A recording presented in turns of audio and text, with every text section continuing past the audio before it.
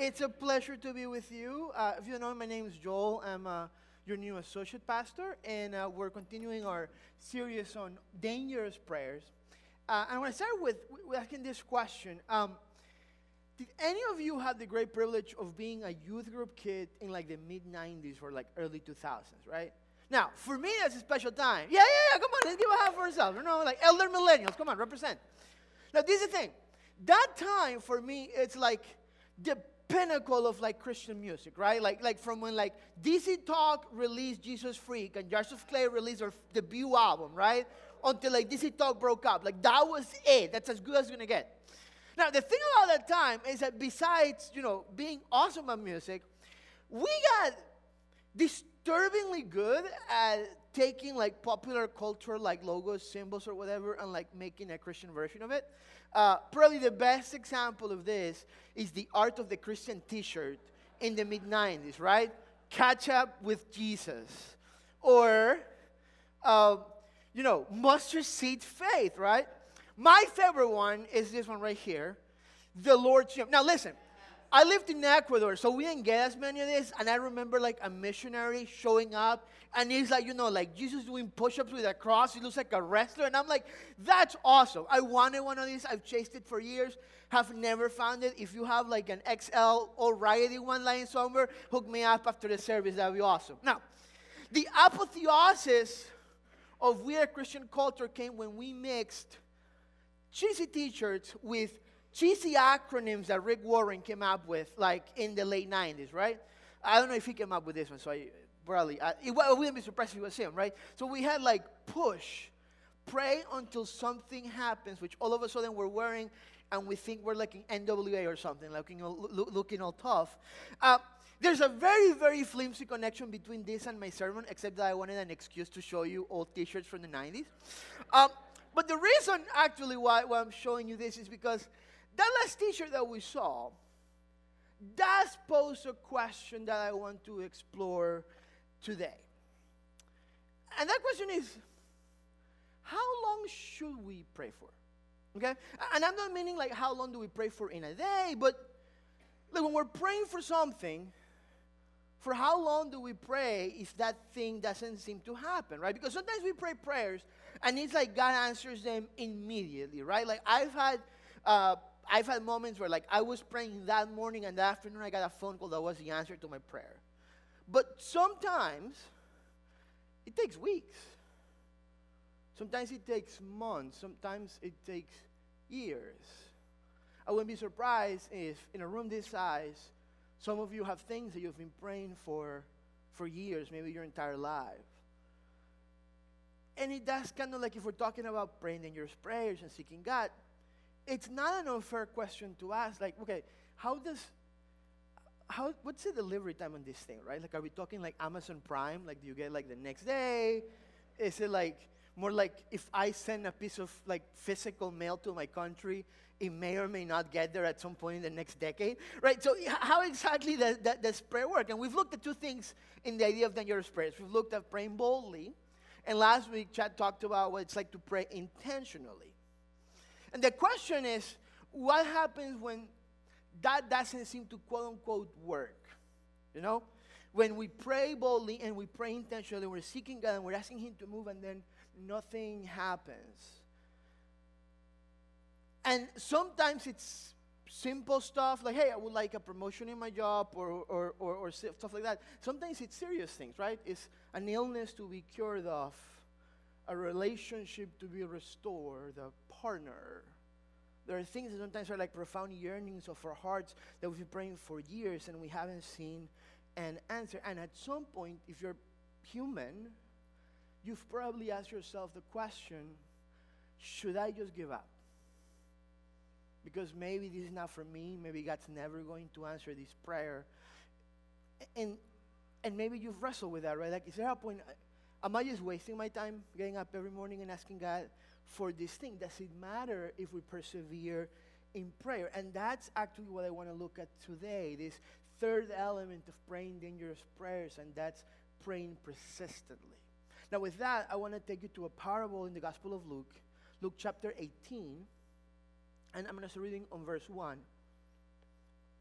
Then Jesus told his disciples a parable to show them that they should always pray and not give up.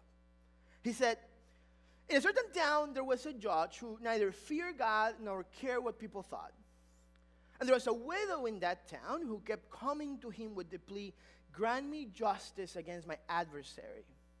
For some time he refused, but finally he said to himself, even though I don't fear God or care what people think, yet because this widow keeps bothering me, I will see that she gets justice so that she won't eventually come and attack me. And the Lord said, listen to what the unjust judge says. And will not God bring about justice for his chosen ones who cry out to him day and night? Will he keep putting them off? I tell you, he will see that they get justice and quickly. However, when the Son of Man comes, will he find faith on the earth? The story is pretty straightforward, right? Like we have this widow, and what you have to understand is that we're talking first century ancient Near East. They're very patriarchal societies, right? Like women don't have that many rights, like all of the protection that they have, it's usually because of either their parent, their father, and then when they got married, their husband, right? So what happens a lot of times is that when you become a widow, you have no protection. If there's any sort of dispute, if somebody is ripping you off in something, if somebody is accusing you of something, you have very little recourse to defend yourself. So what this woman is doing is she's coming to the only person that can help her, in this case, is the judge. And I think that's important because a lot of times the prayer that we're really serious about, the prayers that matter enough for us to keep praying for days and weeks and months and even years, are precisely the prayers that we really need God to move on, aren't they? The prayers that we feel almost like desperate or backed into a wall. And, the prayers that we come to God because really nobody else can help us or intervene. Now, the interesting thing is that in this parable, the judge is not a good guy, right? Like the way that Luke describes him, he says, is a judge who neither fear God nor care what people thought. And sometimes, kind of like to give you an understanding of the parables that Jesus tells, usually what Jesus does is like he presents you some sort of dynamic, and then he compares it to the kingdom of God, right? So like the kingdom of God is like workers that went to work in a vineyard, or the kingdom of God is like, a farmer that went out to sow some seeds, stuff like that. But sometimes what Jesus will do, and what's the case here, is that Jesus will show you a dynamic, and this dynamic actually functions the complete opposite of how the kingdom of God functions. It's kind of like a compare and contrast thing that's happening. And this was going on, right? So Jesus is depicting the judge who's hearing the petition of the woman, and he's depicting him in diametrically opposed way of how God is, right? So he's saying, this judge is not a good guy, right? You don't want to invite him over for Christmas. You don't want to really be friends with this guy. He's not a good guy. And then what he does is like, if in this situation where this judge who's not a good guy actually ends up doing the right thing, even if it's for the wrong motives, how much more won't your Father in heaven act in the same or a better way? That's kind of like the gist of the parable. And the point that he's making, the dynamic that Jesus is presenting in this particular parable is simple, that persistence matters. Here's this judge who could care less for this widow.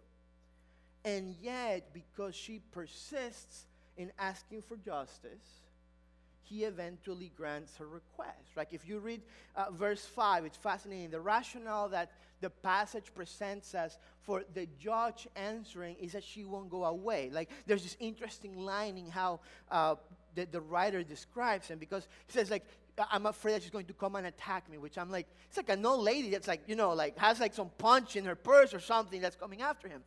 If you read like older translations, the line is, she's going to wear me out. And the reason why I think the NIV translator translated it as she's going to attack me is because the original language is this weird idiom that says she's going to give me a black eye, which kind of like gives you the image of like the boxer, just like, I don't know, like Mike Tyson or something just coming at you and giving you a black eye. It's like she's fighting him, right? Like that's the image that Jesus uses about persistency. And Jesus juxtaposes this dynamic of somebody asking for justice to an unjust judge. Try to say it 3 times fast with an accent, okay? And he juxtaposes this dynamic with how God works. And he makes a couple of interesting points. The first one is this. Jesus is making a point. God is not like the judge. Meaning, seems pretty self-explanatory, but God's not evil.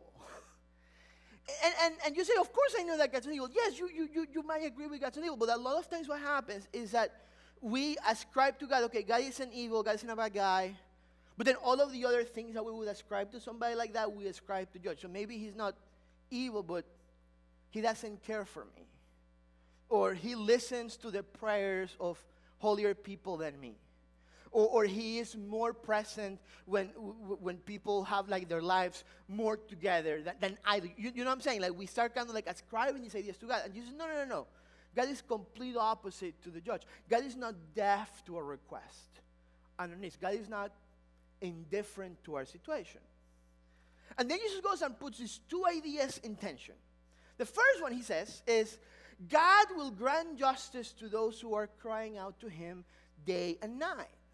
Not only does he say that God actually grants justice, actually God answers prayers, but then he says this, he says he will do so quickly, which is a very interesting thing to say in a parable that you're telling about persisting in prayer when it doesn't seem like the answers are coming quickly. But then what makes this even more confusing is the second thing. So he starts saying, God is not like this judge, and God answers, and God grants justice, and God does so quickly. And then he says, it's kind of like strange that he says, but when the Son of Man comes, will he find faith on earth? So on one hand, Jesus is not a capricious being who does not care about his people. He answers prayers, he grants requests, and in the words of Jesus, he does it promptly. And at the same time, Jesus says that our faith and our perseverance in faith and in prayer somehow matters and is important. And the question is, how do we balance those 2 ideas? How do we reconcile them? And the first thing I think we need to do is look for a second at why prayers are not always answered quickly, or sometimes not answered at all, or at least not in the way that we want. And I give you a couple of thoughts on this, and this is not like all-encompassing, like I'm leaving some stuff out because you could talk about this for years. But I just want to give you like 3 thoughts to kind of like help us understand this. The first thought is this. God is not a genie, okay? What I mean by that is that if you're familiar with Aladdin, the genie shows up. Like we're trying to get Jack into a Disney movie, so last night we're just like showing him just like the songs of the things. We listened to Under the Sea like 7 times. He's obsessed with it. It's awesome because it's a great song. But anyway, not related to this at all. Guy's not a genie, right? So like if you remember of the genie in Aladdin, he can shows up and Aladdin makes a wish, and the genie literally just kind of like flicks his fingers and it happens, right? Like it's this magical way in which happens. Now, we look at the scriptures and we see God speaks the universe into existence, right? Like God says, let there be, and things appear. And there's sometimes almost like it's hard for us in our minds to reconcile that and God's power to how God actually moves and works in the world today. Most of the time what you're going to see in the Bible and through history is that God doesn't just, like God can do that, but God doesn't normally work like that. He just doesn't snap his fingers and kind of like make things change magically.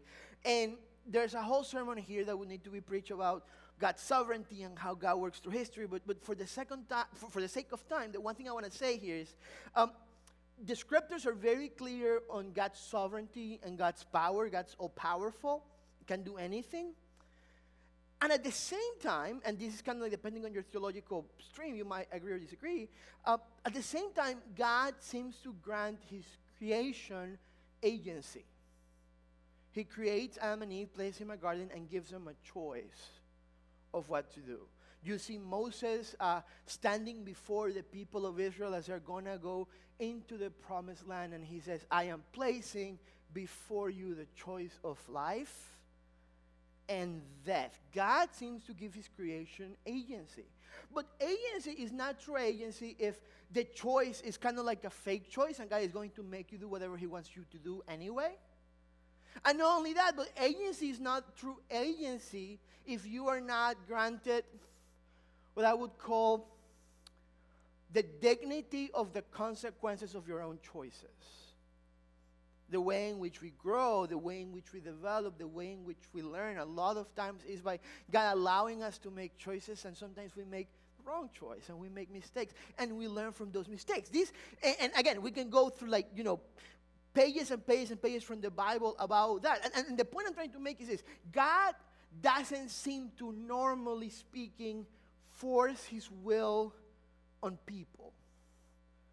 And as I said, theologically, you might disagree with that. And if you have any problems, you can email office@thejourneynova.org, and Robin will set you straight with all theological questions that you have. But the point I'm trying to make is this: I think that a lot of times, one of the reasons why we're frustrated with God's, what I would call prayer to response ratio, is that we want God to force people into action. We might not say it like that, we might not think like that, but if you really kind of start digging in, that's what you want. And if this idea is true, that God grants his creation agency and the dignity of their choices, God is not going to always just force his will into other people just because you're asking him to. Now, does that mean that prayer is pointless because God doesn't force people to do stuff? And again, the answer is no, because, it's, again, I really... Maybe what I'll do is during the week when I'm doing those Instagram videos, I'll do a video on these thoughts to kind of elaborate a little bit. But the point is this: God doesn't force his will, but that doesn't mean that God doesn't work in the world. And what you're going to see is God, through the Holy Spirit, influence people. How you change. God doesn't just force you to change. God woos you into change. With his Holy Spirit, he calls you out. He convicts you of sin. It's this long process. The same process that's happening to you, it's happening to everybody else. And what you end up seeing then is this: that a lot of times the answer to our prayers is connected to the will and the agency of other people, and a lot of times to the prayers of other people. Do you guys ever remember, was it Bruce Almighty? When Bruce becomes God and he's granting everybody's request to win the lottery, and then he creates this chaos because everybody's winning the lottery at the same time. God doesn't work like that. God is kind of holding this whole universe together and trying to keep things in track. And that a lot of times happens when we pray. Sometimes the answer to our prayer, it's somebody else's obedience. Sometimes our obedience, our generosity, or kindness is the answer to somebody else's prayers. You know what I'm saying? And the point I'm trying to make is this: that if this is how God works, if it takes time for God to get you to change your mind and see the error of your ways, shouldn't we cut God some slack, because he's also trying to change the minds and the error of ways of everybody else? You see what I'm saying? It's a whole world working together. And the way which God works is kind of influencing with his Holy Spirit and kind of pushing creation towards a play of healing and restoration. Which means that a lot of times when our prayers don't get answered right away, we don't have to just resent that or feel like maybe there's something wrong with me. Maybe there's nothing wrong with you. Maybe there's something wrong with your neighbor, but maybe there's nothing wrong with you.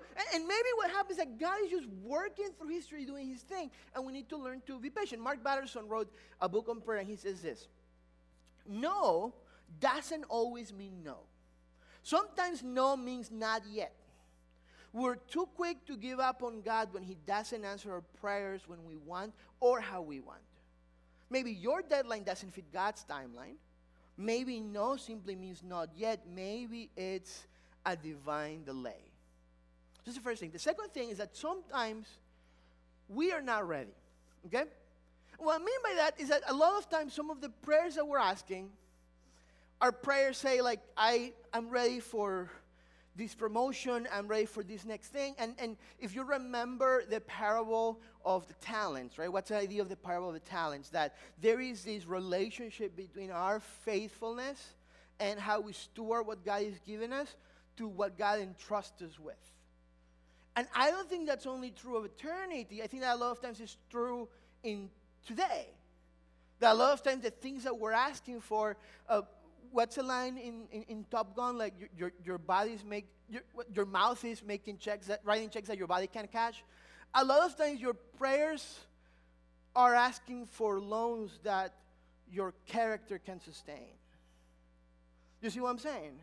And sometimes part of our prayer and our seeking God is like, God, what is the thing that you're doing in me right now? How are you preparing me? What's the thing that I need to mature of or develop to be ready for this thing that I'm asking for? We want to use prayer a lot of times as a shortcut to circumvent our own development. I want God, just make this happen. Make me more loving. And actually, yeah, but like, maybe you should I don't know, apologize to your wife for that thing you said last night. Give that a try and see how it works, and then come back to me, buddy. You know what I'm saying? Like there's this sense in which we want basically God to bail us out of having to go through the pains of growing. And God loves you way too much to let you do that. There's a thing that I used to say to the people at our old church. It became kind of like a mantra for us, and it was this. You don't get to skip over your own life.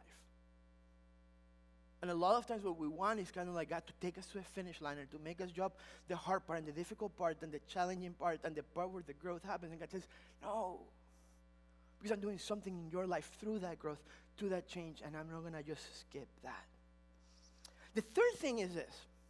Sometimes our prayers don't seem to be answered right away because there's what we call in Christianity spiritual opposition, right?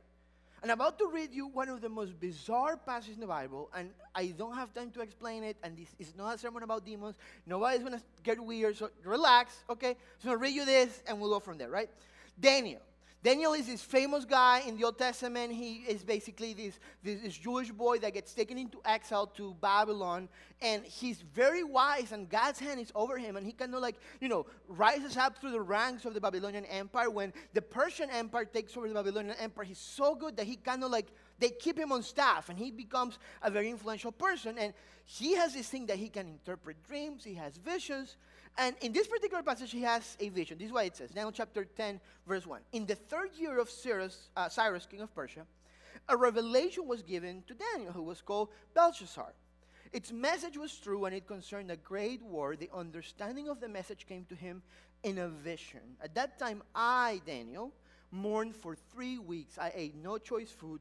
No meat or wine touched my lips, and I used no lotions at all until the 3 weeks were over. The lotions line is always weird to me. Like, my skin is very dry, and I get ashy in my elbows and my knees. I'm like, oh, that's too much, 3 weeks. Anyway, skip the whole thing. He's praying, he fasts, and then at the end of the fast, he has this really crazy vision of an angel. And then the angel starts speaking to him, and this is what he says, verse 12. Then he continued, do not be afraid, Daniel. Since the first day that you set your mind to gain understanding and to humble yourself before your God, your words were heard, and I have come in response to them. But the prince of the Persian kingdom resisted me 21 days. The angel got stuck in traffic. Do you get that, right? Okay. Then Michael, one of the chief princes, kept telling me, God had to send reinforcements. Like if any of you are in the Coast Guard or something, right? Like something happens and you call, hey, you have to wait for the helicopter to come here. It's going to be a couple hours. Can you hang on in there? That's exactly what's happening here. Michael, one of the chief princes, came to help me because I was detained there with the king of Persia. Now I have come to explain to you what will happen to your people in the future, for the vision concerns a time yet to come. I'm going to do a very theologically responsible thing. I'm just going to drop this there. You deal with this passage and figure out what it means, right?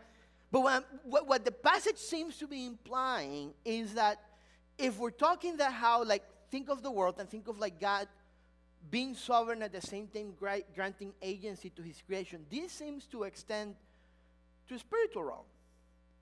And somehow it means what's God trying to get at is we're praying is not just us and God. And it's not just I ask for this and then God has to do it. It's we are connected to people around us, to people that we love, to people that we don't love, to humans in general. And we seem to be connected to the spiritual realm. And sometimes there's an opposition between that and what we're asking and what God is trying to do. And it seems to take perseverance and prayer for things to move along. Now, telling you all these kind of like main three things. There's plenty more. We could be here for hours just talking about why sometimes prayer is unanswered. What I want to tell you is this, like, even though I've told you all this, a lot of times I will have people come to me as a pastor and say, hey, I've been praying for this for years. What's happening, right? And sometimes our temptation is to start asking questions. I mean, oh, see, you don't have enough faith. Or like, see, you have sin in your life, and that's why God isn't answering. The answer that I give people all the time is, I don't know. Because I don't know what's going on. I'm not God. I don't have this grand vision of everything that's going on. And guess what? You don't either. And I'm telling you this, not to bring you down, but actually to try to encourage you that it's not necessarily your fault. It's not that you don't have enough faith or that you're not holy enough. It's not always that, God's just angry with you or he's trying to discipline you, and that's why. I don't know. It could be. I don't know. And I try to kind of like step into any conversations about delaying prayer and unanswered prayer with that idea. Now, this is the thing about this passage. The passage doesn't end there. Because Jesus then goes to make this weird connection between saying that God will see that those who pray to him get justice, and quickly, and then asking this question about if when Jesus comes back, he will find faith on earth. Let's go back to Luke 18, verse 8. I tell you, he will see that they get justice and quickly. However, when the Son of Man comes, will he find faith on the earth? Thank you. There you go. It's like back in Ecuador when like people would like, hey! Listen. I think that what's going on here, and I could be wrong, but what I think that's going on here is that second line is kind of like there to cover the other cases when it feels like God is not granting justice quickly. And when it feels like God is delaying. And Jesus seems to be saying, if it feels like God is not answering your prayer right away, or feels like he's not going to answer it at all, he's asking you a question. And the question is this: would you still be faithful to him until his return? Even if your prayer doesn't get answered. It's almost like Jesus is saying the point of persistence in prayer, it's not only God answering our prayers, but our actual faithfulness to God. Our persistence in prayer is directly related to our faith in God, which is related to our faithfulness to God. And kind of like, this is like my best attempt of making like a flow chart, right? A lot of times what we think happens is that we are persistent because we have faith. So like if you have faith, you're going to be persistent in prayer, and because you're persistent in prayer, you're going to stay faithful to God. And I think that's true, but I think that there's also kind of like an inverse thing going on here, and it's almost like Jesus saying, the way that your faith grows, the way that your faith continues, the way that your faith doesn't wither is if you persist. It's like working out. It's almost like faith is this muscle, and persistence in prayer, getting up every morning and continue to ask God and continue to trust in God and continue to believe in the impossible. It's a thing that like rekindles our faith and allows us to remain faithful to Jesus. Why persevere in prayer? Because our perseverance in prayer will lead to our perseverance in the rest of our spiritual life. Mark Batterson in this book on prayer also says this: it's easy to give up on dreams, give up on promises, give up on miracles, give up on promises. We lose heart, lose patience, lose faith. And like a slow leak, it often happens without us even knowing it until our prayer life gets flat. What's he saying? He's saying, if we don't persist in prayer, our faith withers out. A couple years ago, I started seeing this kind of like news on my Facebook feed. Can you show the next picture? It was this woman called Jane Marksuski, I think it's how you pronounce it. And it was basically, she had died at 31 years old. She was a Christian singer who had participated in America's Got Talent at some point. And a bunch of people that I knew like were posting about this. And I was like, that name sounds familiar, and I cannot figure out where. And then somebody finally kind of like posted the link that made it click together. Almost a year before she died, she was a singer, and she was diagnosed with cancer. Her husband left her in the middle of that. It was this tragic story. And she's a very powerful writer, and she had written this blog post. And it says, like, the blog post was called Guys on the Bathroom Floor. And I want to read you the whole thing because I'm going to read you a couple of lines. This is what he says. I don't remember most of autumn because I lost my mind late in the summer, and for a long time after that, I wasn't in my body. I was a light bulb buzzing somewhere far. After the doctor told me I was dying, and after the man I married said he didn't love me anymore, I chased a miracle in California, and 16 weeks later, I got it. The cancer was gone, but when my brain caught up with it all, something broke. I later found out that all the tragedy at once had caused a physical head trauma, and my brain was sending false signals of excruciating pain and panic. I spent 3 months propped against the wall. On nights that I could not sleep, I laid in the tub like an insect, staring at my reflection in the shower knob. I vomited until I was hollow. I rolled up under my robe on the tile. The bathroom floor became my place to hide, where I could scream and be ugly, where I could sob and spit and eventually doze off, happy to be asleep even with my head on the toilet. I have had cancer 3 times now, and I have barely passed 30. There are times when I wonder what I must have done to deserve such a story. I fear sometimes that when I die and meet God, He will say I disappointed Him, or offended Him, or failed Him. Maybe He'll say I just never learned the lesson, or that I wasn't grateful enough. But one thing I know for sure is this: He can never say that He did not know me. I am God's downstairs neighbor, banging on the ceiling with a broomstick.